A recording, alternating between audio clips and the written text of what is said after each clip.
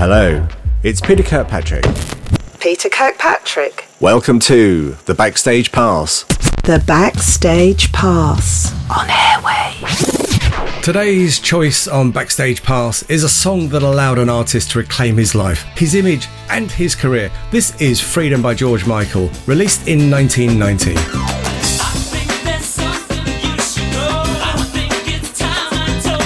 Christened as Georgios, with a full Greek name that I won't even try and pronounce. He was born in 1963 in the south of England to an English mother and a Cypriot restaurateur father, and who, to better integrate, changed his name to Jack Michael. In high school, the young George, a very shy young boy, befriends a certain Andrew Ridgeley. These two music enthusiasts wrote songs and founded several groups until that famous day in 1983, where they signed the recording for the first album of Wham, and they were only 19 years old.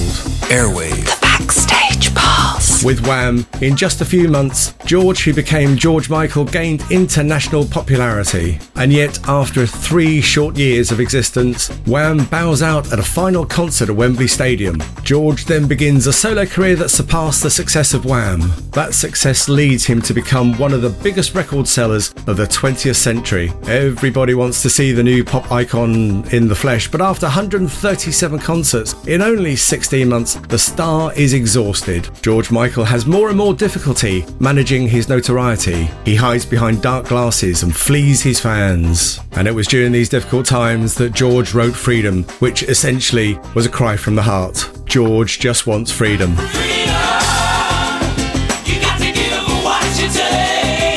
And it is with Freedom that he denounces the dictatorship of the music industry. Sony, his record company, had made him a star, but above all that, they'd made him a fictional character. George wants to break free from this image portrayed as a sex symbol that doesn't correspond to him as the man. Whether they got the message or not, the public made it a hit in the repertoire of George Michael.